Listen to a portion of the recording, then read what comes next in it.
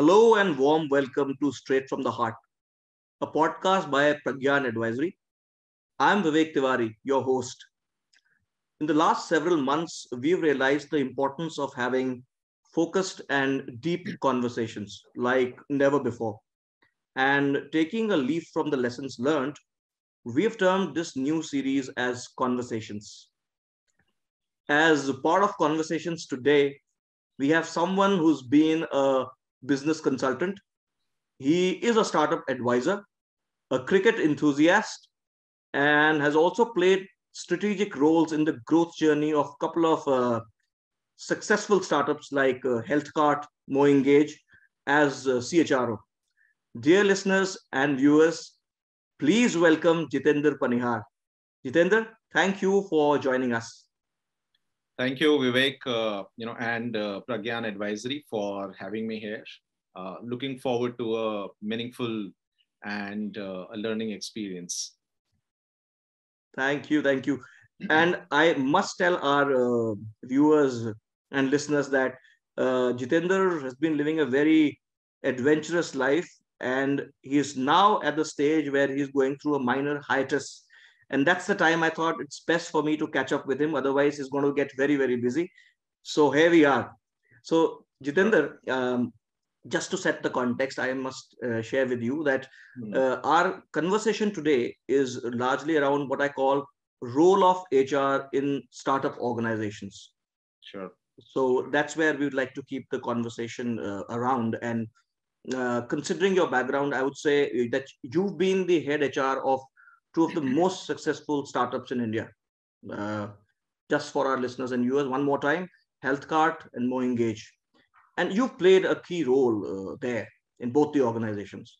So, my first question to you would be, tell me what role can HR play in startups where I know there's passion, there's, for lack of a better word, I would say chaos, and definitely huge, huge hunger for growth. So what role can HR play in such a space? So I think, Vivek, it's a very interesting question. I think, and I also feel that, there's no short answer, or I would say a right answer to this question, right? And I think, if I go back and look at my experience of working with these two startups, and also a few more startups that, I work pretty closely with, I think the answer to this question is largely determined by the context at play, right? And that is something, which I feel fundamentally is the right attempt to answering this question. For the role an HR team, for that needs to play in a startup is largely governed by, the context. And the context could be, let's say, a high growth phase. The context could be the scale. The context could be size. The context could be, let's say, hyper competitiveness, etc., etc. So this totally depends, in terms of what is the context of that particular organization, right? But if I take a step back and do not, let's say, get complicated in terms of this context play, there are some broad fundamentals to answering this question, from a generic perspective. I particularly feel that there are two or three very, very key expectations from HR, or I would say the kind of role an HR leader or an HR team needs to play. First and foremost, I would like to draw an analogy with the game of sports, or being a cricketer myself. Let me, put limelight on the coach.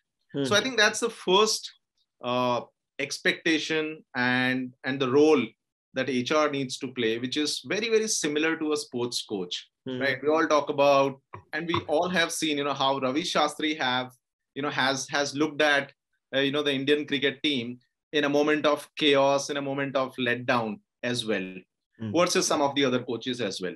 So I think, an HR person being a coach needs to constantly keep looking at the near-term commitments and near-term plans, right? They have to constantly focus on winning the next match or winning the next game, which is very similar to an HR person essentially working on policies, essentially working on practices, also solving, the real-time need of that particular organization, right? For example, if you are struggling a lot with hiring technology talent in this particular market, right? As a coach, I need to make sure that, I prepare my team to win that next match. But at the same time, I also need to work on longer term strategic priorities and goals, right? Which is all about building an organization of future, right? I may be, let's say, a 50-member organization or a 200-member organization, largely operating in Indian subcontinent. But the kind of product that we are building as part of the organization, right? Am I defining that fundamental framework and blocks to be able to build a larger penetrated global organization, right? From culture and from a people perspective. So the first role that an HR individual or the HR team needs to play is of a sports coach. The second role, which again is pretty close to my heart, and what I used to be, which is a consultant role, right? And I fundamentally believe that every individual in a startup organization needs to be a consultant. They need to be a true blue hardcore consultants, right? Which is all about getting into an organization, understanding the organization fabric, to the T, right?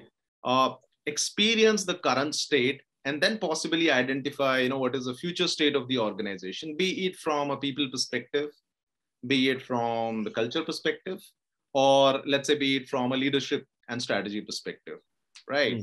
So my ability to understand the current state, my ability to transform the organization towards future, right? And constantly working on data, constantly, working on monitoring mechanisms is something, which really makes, my life or the startup life very, very interesting, as well as exciting.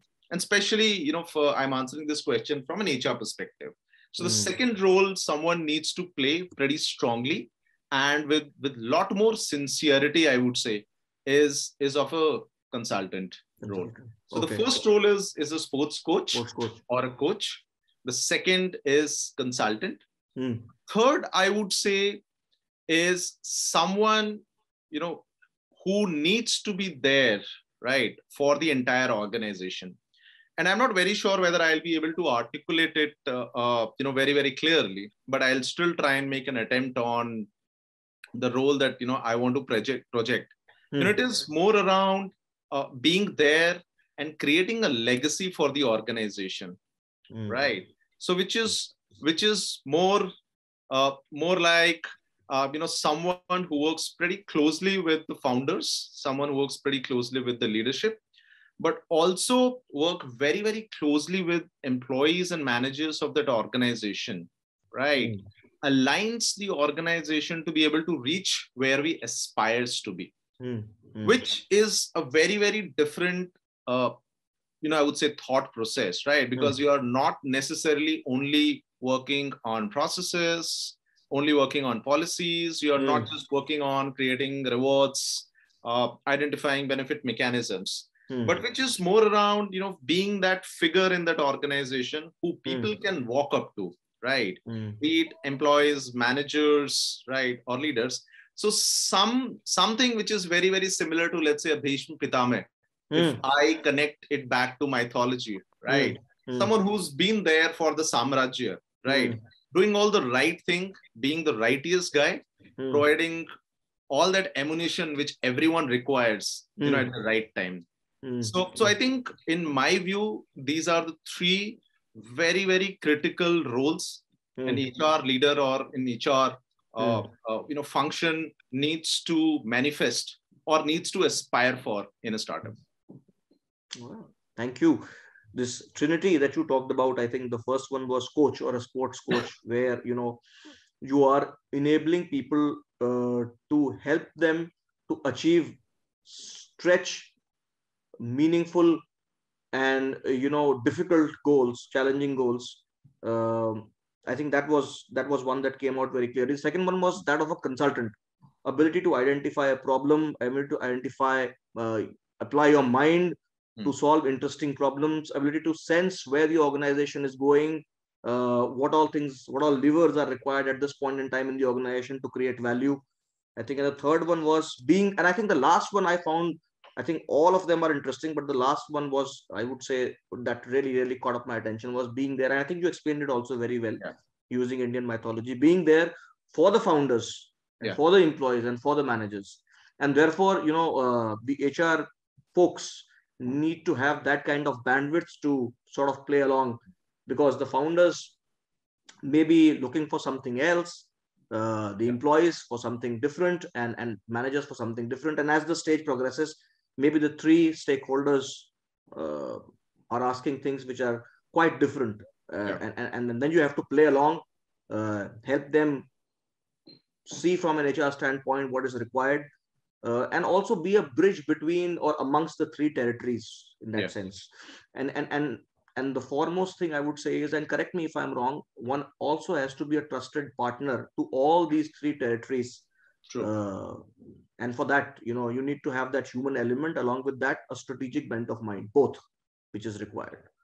Lovely. I think this was, so I'm sure, your stint must have been very, very fulfilling, because one, you were able to play the role of sports coach, second, consultant, third, being there for the folks, for the organization, for the founders. So okay.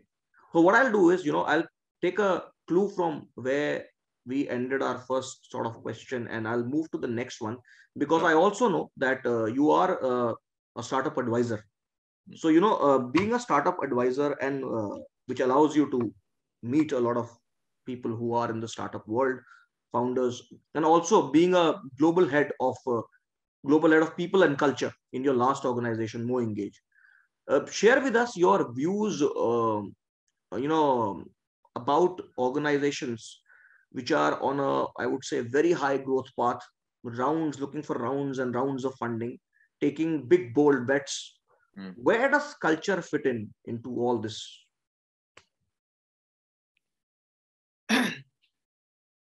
So again, this is very, very interesting and very, very intriguing as well, right? Because culture is one word that we often hear everywhere in every conversation, right?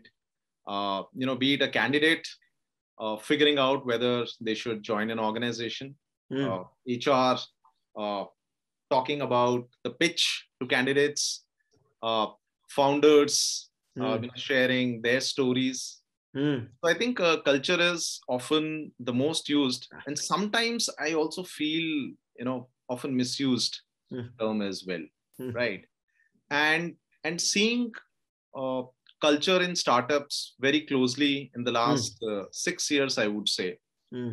I would like to take this opportunity to also burst a couple of myths, that I have been able to experience as well. Right. So I think first and foremost, the moment we say startup, right, people tend to associate startups with certain terminologies, right? Now these terminologies could be, let's say, free booze, which is there on the floor to anyone and everyone, right? And sometimes startup culture, relates or gets related to some of these things around openness, right? Now, fundamentally, if you look at openness, it might mean different things to different individuals, right?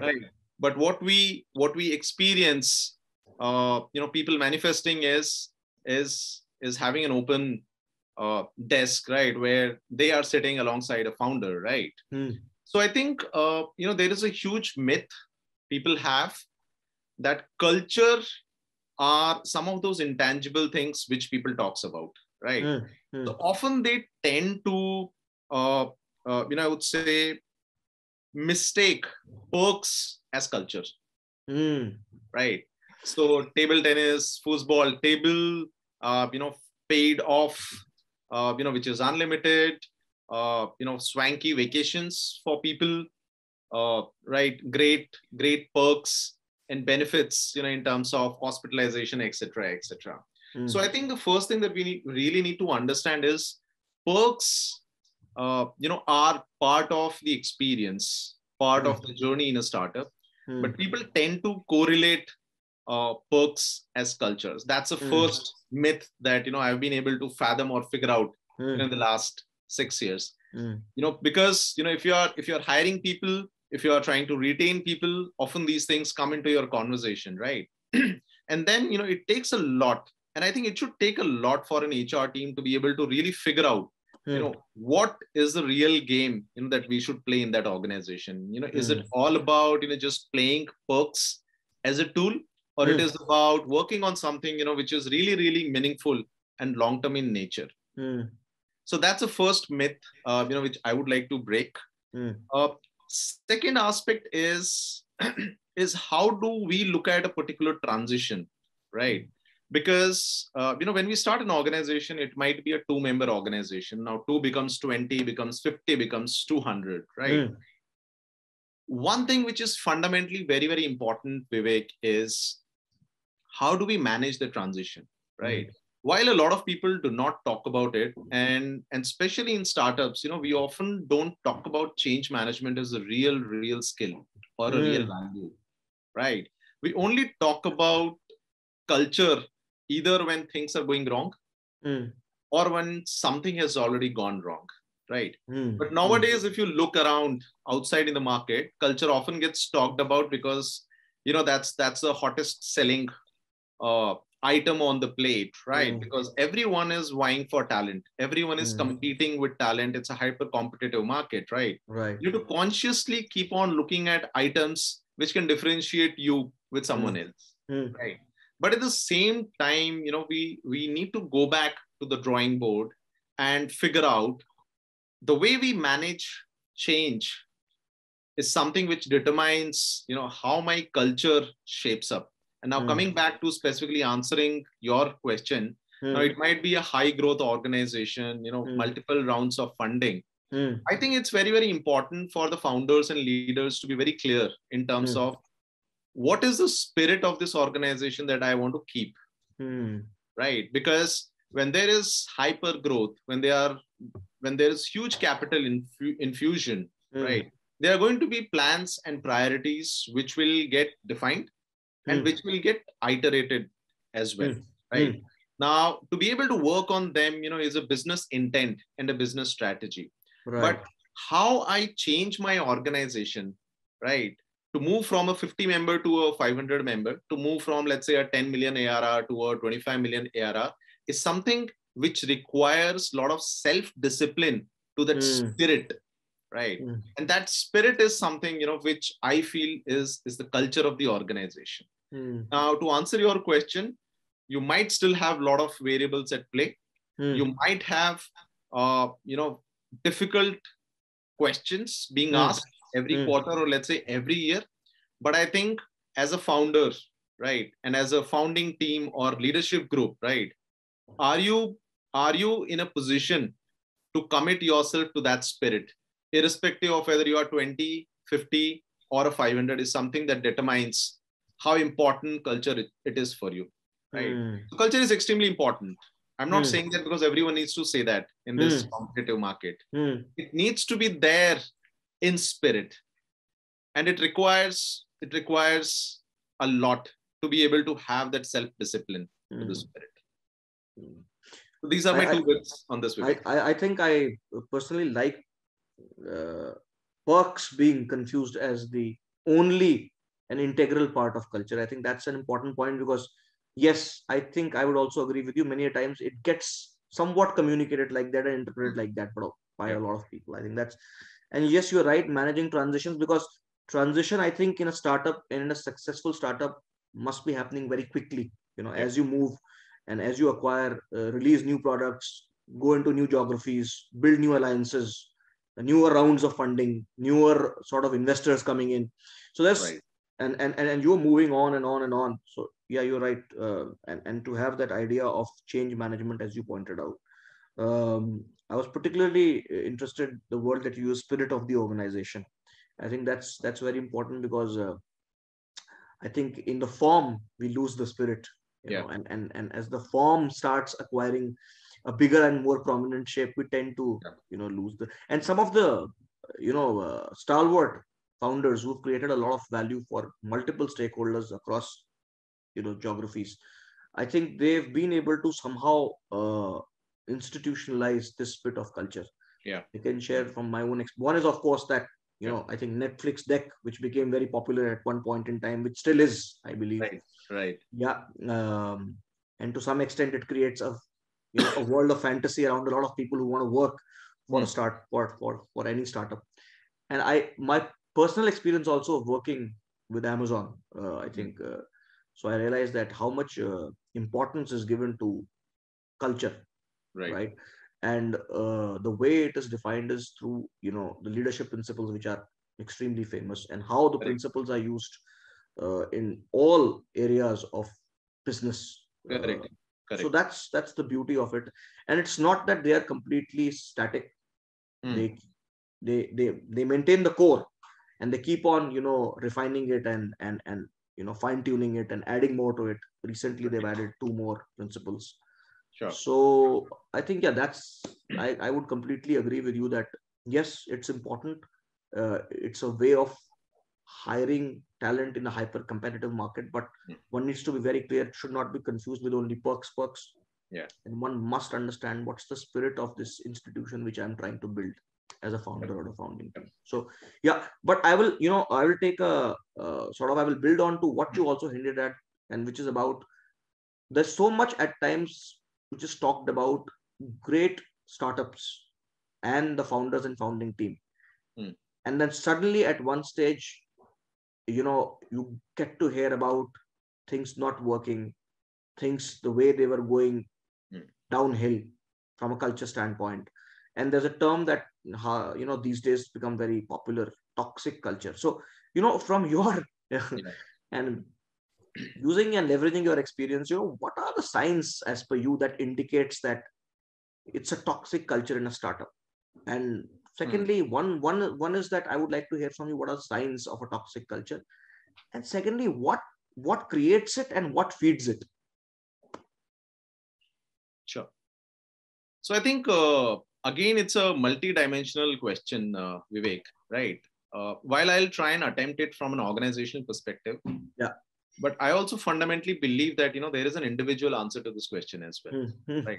Now, while we may all can say that, okay, these are signs of a toxic culture, right? But I'll also try and give certain examples, right? And these examples, if you look at it from an organizational perspective, it might seem like a great pitch to attracting talent. But at the same time, if you look at it from an individual perspective, depending on the context in which the individual is playing its part, it might start seeming like a toxic culture, right? It's very, very similar to, that astrologer, description, right? Wherein 5 people go to an astrologer, right? And there is a description. When 5 people read the description, everyone starts feeling that, hey, this person is talking about me, right? Because it is so very contextual and it is so very ambiguous, right? But again, coming back to answering this question, I fundamentally believe, any organization, who's trying, which is trying to focus on culture, right, ultimately has to start looking at the play of humanity in that organization. And in the second question that you are asking me, this is the third point that I wanted to add, right? Ultimately, we have to add humanity back into the organization, right? And this is where I fundamentally believe, it makes or breaks a culture.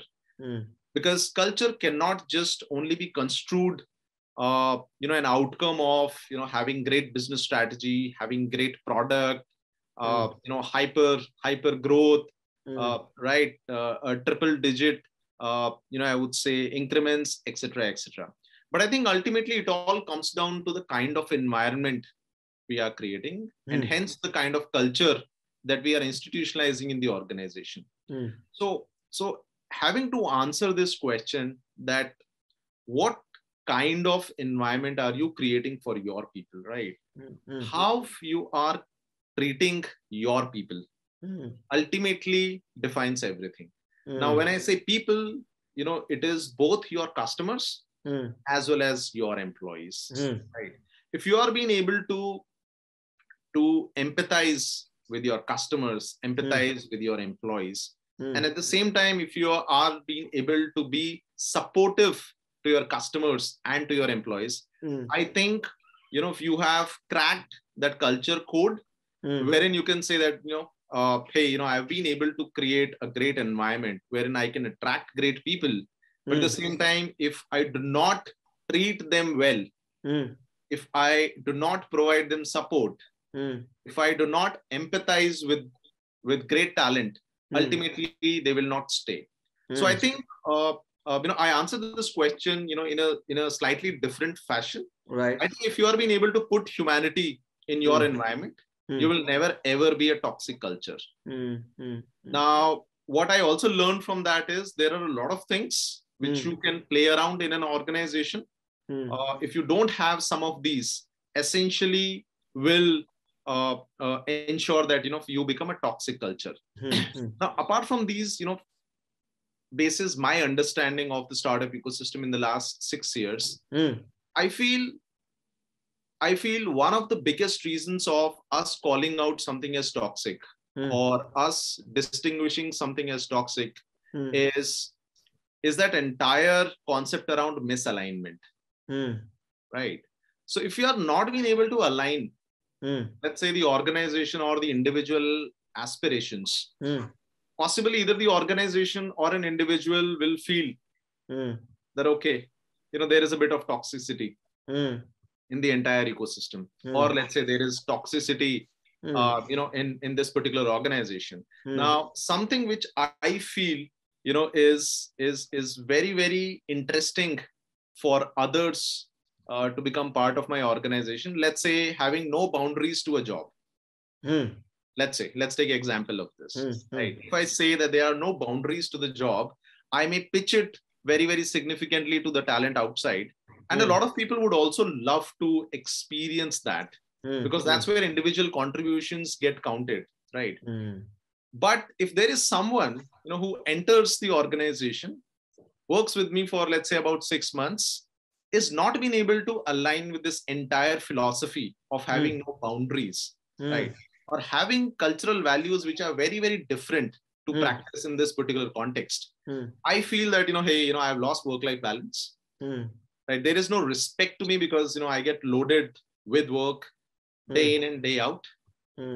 There are crazy targets that I have quarter on quarter, right? And obviously, how managers react, how leaders act in this particular situation is something, which is largely uncontrollable when you start scaling up, right? Because it's an empowered team, not necessarily in the right direction. So something which you feel, is a USP of your organization, which is having a role with no boundaries, right? Giving a lot of ownership and freedom to exercise work is now being construed very, very differently, right? From an individual perspective. And I guess that's where it largely is very, very interesting, right? Because that's the play between an organizational thought and individual thought. So we have to look at this question, with a lot of perspective, Vivek. And I fundamentally believe it's not always very easy to identify signs of a toxic culture. I guess, this is all very, very individual. And I've seen companies wherein people enjoy working, right? Talent thrives in those sort of organizations. But if you go to Glassdoor, if you speak with their ex-employees, and if you look at the brand perception of some of those organizations, it's really, really opposite, which is very, very interesting to think, right? I mean, there are people, who are enjoying working with certain type of leadership in a certain environment, but on the other hand, certain people don't enjoy. So I think it is all about what my individual values are, right? How aligned I am to, let's say, the operating environment of the organization, how aligned I am to the culture of the organization, right? And that's where I believe I'll be able to define that, hey, probably, it's a little toxic for me to work here. And I wouldn't want to use words like micromanagement, right, etc., etc., because it's very, very subjective. It's very, very contextual, right? While there are certain fundamentals of change that needs to apply when you start scaling up, which means a lot of letting go, both from the management. But again, these are organizational processes, right? When you are 50, micromanagement in some organization is an essential art. And without the lack of better words, we very proudly say, we are looking for people who can hustle, right? Be it employees or be it managers, right? Now we are different. We are essentially trying to term micromanagement as hustle in a particular context. And hands-on. You need hustlers and people who are hands-on. Correct. I think you combine the two. You combine the two, in some sense, you may get a micromanager. Absolutely. But when the organization starts moving up or starts growing up, right? When it becomes 1,000 member, right? The organizational process requires a bit of change management, right? Wherein, you have to let go, intentionally or unintentionally. You have to do that. Otherwise, the organization will break.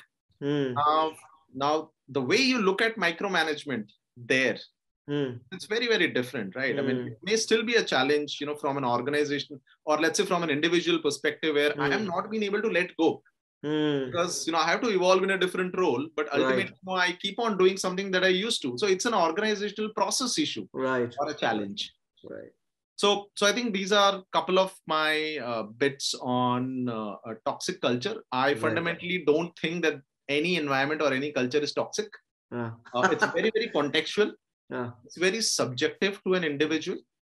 Yes, the environment plays an important role, but talent essentially finds its ways to perform, right? That's where HR's role becomes extremely important, right? If they are being able to create an environment which they are aspiring for, if they are creating an environment which they are not aspiring for, essentially is moving into a toxic environment. So what I hear from you, essentially, the fundamental reason, the way you see it is, which perhaps can initiate and breed toxicity, is the misalignment of a very strong organizational culture with that of an individual. Or let's say a larger mass that you hired. And if that gets misaligned, the chances are that it's going to breed toxicity. And I see what you're saying, and I'm just trying to, relate to some of my experiences. So I realize that, and going back to Amazon, a company which thrives on, let's say, if it's 70% ready, let's move on, and when we launch a product or a service, something of that sort, the rest of the improvements will come through when the service or product is offered to the market, because we have a very strong feedback loop, and we'll take the feedback. And now this idea of being agile, very, very execution oriented, a very strong focus on speed, and this whole idea of, if you are 70-75% ready, just move on. This is great. This is very deep into the culture. Now, somebody who's come from an organization where the idea is thoroughness, and extreme thoroughness, and that means that, even if we have to go a little bit slow, or even delay things, but one has to be extremely thorough. At times it's sort of a mismatch, and one has to make the other person realize. And in your way of looking at things, it may just start breeding what we call toxicity for this particular individual. If either the person doesn't change, or you don't help the person align, or see the person that, the realities of yesterday, perhaps, which you were comfortable with, is not the reality of today in this kind of an organization, which values speed and looks at execution in a very different manner. And so when you were talking about that, I got reminded of this particular example. And in your book, I think misalignment is the critical area from where possibilities of toxicity may start. That's how I see it. See, I think there's one more thing, Vivek. if I have to add, that to this question, Hmm. which Hmm. is, which has always been there, Hmm. right? From the time organizations started getting built, Hmm. which is walking the talk. Hmm. So I think whatever we do, the kind of culture that we aspire, the kind of communication that we do, Hmm. if we don't walk the talk, Hmm. that is something which becomes the first Hmm. bread and butter of Hmm. breeding that culture towards toxicity. Hmm. You're right. Right. So I think no matter what we do, leaders, managers, and all of us needs to walk the talk. If Hmm. we don't do that, right, Hmm. irrespective of the scale at which we are, irrespective of the size that we are, Hmm. Hmm. Hmm. we'll not be able to create an environment or a culture that we want to. Hmm. And yeah. And I think that's something which is applicable to all kind of Yeah. organizations. And I think that's very what you're saying, and I can understand is that, and I'm interpreting it in the manner that in a startup it becomes very, very immediately visible if you are not walking the talk. Yes. Yes. Yeah. Yes. That's what it becomes very clearly. Perhaps in a bigger setup, it may take some time or a lot of time, but in a startup, it clearly becomes visible that the founders and the Absolutely. founding team sort of says something and does something completely different. So when they are facing the media or the investors, when they want money, they have a very different narrative. Yeah. But that's all it is. It's a narrative. But when they come inside and when they you know create an environment for us or with us, they're Correct. completely different, I think. Which, yeah, in some sense is also a question of integrity in that sense when you don't walk Yes. the talk. Absolutely. Absolutely. Yeah. Okay. Okay. What I'll do is, because we talked about, let's say, the founders and the walk the talk kind of a thing, I'll just build onto it and sort of move on to my next question, which is about, tell me from your experience that Hmm. what is expected by the founders and the leadership or founding team of a startup from an HR leader and HR teams. What is it that they expect? See, I'm not really very sure what every founder expects of their HR leadership. What True. I would like to answer is what possibly I would expect from an HR leader, Right. right? Because Right. there are organizations at different stages, Hmm. right? And when I am talking to a lot of first time entrepreneurs, the kind of expectations they have is a Hmm. function of the exposure that they have, Hmm. right? Hmm. So let me answer you in this particular fashion. Hmm. It totally determines, it totally is determined by the exposure that the leadership team has, Right. right? Right. If you're a first time founder, right, Hmm. if you're a first time entrepreneur, you are essentially trying to focus on product market fit. You're essentially trying to raise capital. You're essentially trying to prove out a lot of hypothesis that you Hmm. have built. Hmm. And possibly these are certain things that you never tend to focus on. Hmm. Right. Now, once you become slightly mature, you are there, in the ecosystem for, let's say, about 2 years or 3 years, Hmm. then you want certain basic hygienes to be met, Hmm. right? And if that time tends to be the year 2021 or 2022 and beyond, then obviously, you'll start reading a lot in terms of what's happening outside in the market. And those become your expectations from your HR team as well. So I Okay. think there is a very, very interesting a statement you need to make, as a founding team. Uh, are you doing it because everyone else is doing it, Hmm. or you are feeling challenged because you have to attract talent and someone else is more powerful and has a lot more muscle and Hmm. power than you, Hmm. or you are willing to do this because you believe in this, Hmm. right? So the belief system has to be extremely, extremely important, and you have to commit to that belief system. So Hmm. your needs are then largely uh, uh, governed by the scale, the size, the context you have. Hmm. But if Hmm. I have to answer this question, I think irrespective, and I'll try and keep it generic across Hmm. stages. Hmm. Okay. I'll try to do that. Hmm. One is, you essentially need to be an advisor, irrespective of the stages, Hmm. be it a 5-member team or be it, let's say, a 500-member team, Hmm. right? Now, the complexity of your problems and issues might grow or might change. Right. Now, initially, you might, face a lot of issues on operational issues. How do you do this? How do you get a PF done? Right. People will come with, very, very different set of problems versus, a team of 500, which will have very, very different problems coming to you.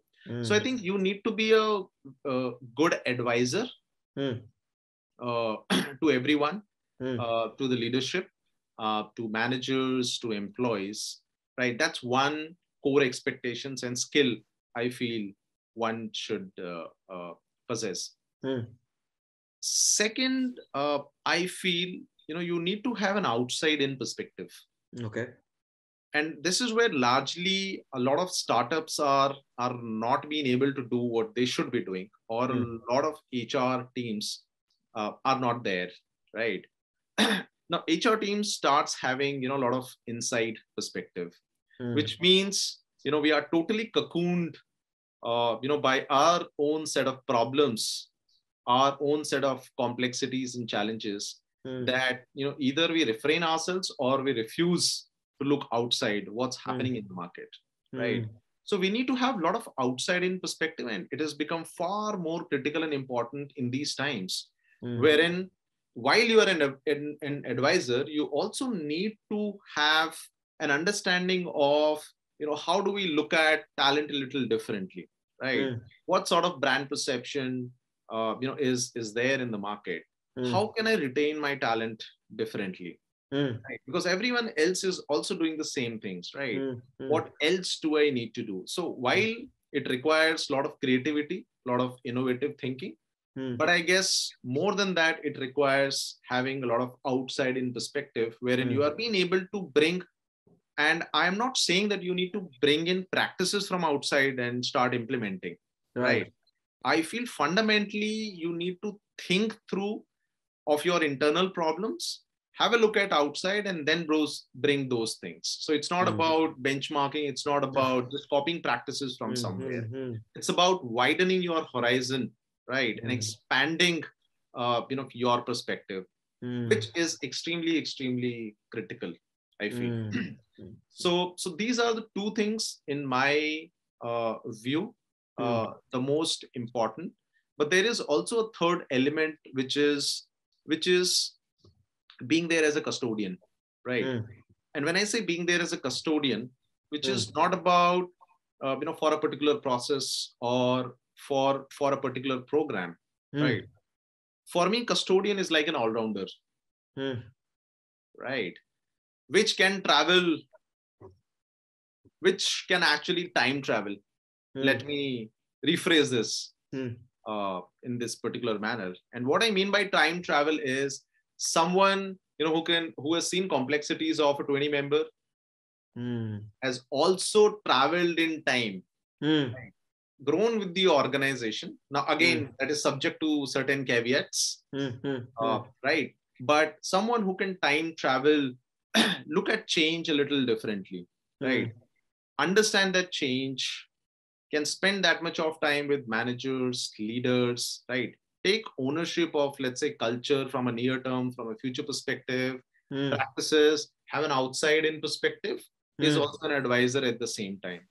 So I think, this is that spiritual thought possibly, I would expect an HR leader to have, which is a lot of time travel in order to be able to manage those complexities, right? Which possibly you don't know as on today, right? But you should be able to envisage, or rather anticipate, if I look at the future. So I think these three roles or expectations or skills, I would love to have an HR leader to demonstrate or manifest. So the advisor who's able to advise on a multiple sort of issues, and depending on the stage, it can be like very operational, as you talked about, a PF or something of that sort. Salaries, being released on time, which is critical. Let's say an onboarding, which is going to happen in the right manner. Forms, which are important part of capturing the information is there. So a bit of an ability to advise and execute on the operational part. And as we grow and the problems become complex, able to also see through those problems and advise.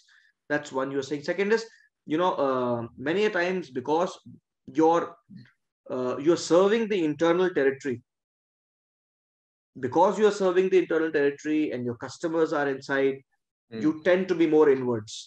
Yeah. And therefore, your ability to serve them well perhaps can diminish significantly, because you are not able to sort of have your eyes outside. And now the trick that you said there to be cautious about is, while your eyes are outside, it's not about blindly copying practices. Because that's not going to work. Yeah. So it's that beautiful balance of understanding what's there inside my organization. Where am I? Yeah. And then, looking outside and seeing what can I really cherry pick or get inspired or meaningfully adapt and adopt to make to really help my internal constituency work better. I think that's the second thing that you talked about, outside in. And I'm saying this just for sort of recapping for our listeners and viewers. And the third is, I think, very interesting one, which is the custodian. And you defined it very well, that what I mean by custodian is custodian from many, many angles and many, many dimensions. So what I'm hearing out is that, somebody who wants to play a significant role as an HR leader or an HR manager in a startup, I think should be very clear that, it's a job which demands a lot from you. Not only from an execution or operational standpoint, but also from an intellectual bandwidth standpoint. Also from ability to connect what's happening in the outside world, having a very close ear to the ground, what's happening inside my organization, and then able to take calls and influence at a very quick pace. So it's a very, very interesting world and place to be in. I mean, at least that's the picture that you have painted in front of me. I hope that's what it is, because you've been there for last 6 years or maybe more. Yeah. So I think it's an interesting, exciting, challenging world. What we make of it is totally up to us. I've always believed, in this philosophy. So yeah. Good. So with all this and with all your experiences and being a part of such wonderful organizations who've sort of grown significantly, meaningfully, and you've also contributed in your way, not only from the business strategy standpoint, but also from building the culture, helping the people perform, standing next to them and helping the teams bond, align, grow. Tell me, what are some of those, I would say, some of those learnings that you cherish working with, let's say, dynamic, aspirational entrepreneurs and leadership teams. So when you close your eyes and when you think of few memories that you cherish, what are those memories that you cherish being part of such a culture? Okay. So I think it's a combination of learnings that you have from different areas of your experience, right? So there are definitely learnings from your peers, learnings from the founders, learnings from your experience of doing things, of building things in those startups. But if I have to cherry pick a few, while it's a little difficult, but I think legacy is something that I would pick. Now, I'm not very sure whether if I can call it as a learning, but I think your love towards creating an impact or your ability to deliver value is something that you start acknowledging or you start realizing, I would say. And that's why having if I close my eyes and look back, possibly answering this question, that have I created a legacy in that organization, is something which is a learning, and is also an answer to yourself, right? What did you do? So I'm answering this question a little differently, right? I mean, you asked a very a clear question, but this is the way I'm trying to answer this.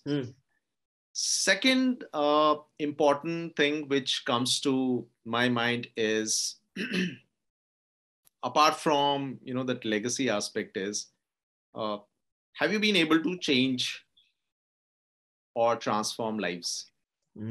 Which I still would pick is different than legacy, right? So when you say change or transform lives, right, as an individual, as a leader, right, have you been able to create a team? Have you been able to create better leaders? Have you been able to create that presence of yours, right, even spiritually in that organization, right, which people can look up to, right, be it like a coach or a mentor or an HR leader or as a professional? So I think that's again one thing which I keep pretty close to my heart. Third is not essentially a learning, but possibly a reflection or a realization, which again will be very different individual to individual. Passion is something which all of us love, right? And all of us wants to be so very passionate in whatever we do. So much so that we publicize that in the JDs, saying that we are looking for passionate individuals, right? And we expect everyone to have so much of passion. Somewhere I guess one learning is we have to also be aware of a thin line that we are creating for ourselves as professionals and as leaders, right? Especially when we work in startups.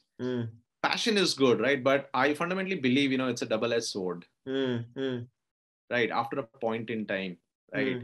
And sometimes you don't realize. And I guess this is a reflection that I have, not to say that I will become less passionate tomorrow, right? But I think it's a double-edged sword which requires a lot of self-reflection, and I think that self-awareness should be there in an individual, right? Because what you have signed up for is very, very fast-paced, right? Sometimes it will get crazy. Significant amount of pressure, right? All kind of pressure. It's not just about people expecting from the HR leaders, but also market, outside, economies, etc., etc. Right. So how you reflect on your passion, right? How you balance that out, right? And the calls that you take for yourself is one of the biggest learning that I feel. And there is a fourth learning as well, and something which I firmly believe in now. It's okay to reset. It's okay to quit, and it's okay to say that, hey, let me take a pause to come back stronger, right? And I'm not saying this because everyone has started talking about mental health or everyone has started talking about wellness, but I think if you look everywhere, right, Ben Stokes, one of the best all-rounders that we can see, decided to take time off, right? Not because he started facing issues in his life, but I guess somewhere champions also needs to take a step back, right, as individuals, because we tend to push ourselves so very hard, irrespective of the levels, right? We tend to push everyone around us so very hard, right? Sometimes it's important, right, to take a pause, because that will determine how strongly you can come back in life. And I think this is not just about being in startups, but I guess now it's a real learning that I could gather based on the life that we all are living. So yeah, I mean, that's where I rest my answer. These are the four broad learnings or reflections I have. Very, very profound, I would say. I think when I'm listening to you, and it gives me a sort of a picture that startups perhaps are a field where you get to experience life in a very fast forward manner, and therefore some people tend to also become perhaps mature in a very fast forward manner, Mm. because they tend to experience a lot more in a shorter span of time. And if they are smart, wise, reflective, I think the wisdom accumulation also starts happening at a faster pace. Yeah. So quite profound. You talked about legacy, you talked about changing lives, you talked about passion, the double-edged sword. I think that's the point where I thought in the conversation the amount of profundity suddenly took a very different level. And then of course this whole realization of and comfort of saying that taking a pause to perhaps move forward. Pause is not about uh, a reflection of or an indication of stagnation only. True. Pause at times is also about looking inward and trying to gather self. Uh, and at times, I'm not saying it happens with everyone, but at times people do go through a feeling. In Hindi, we say dishahin gatishil.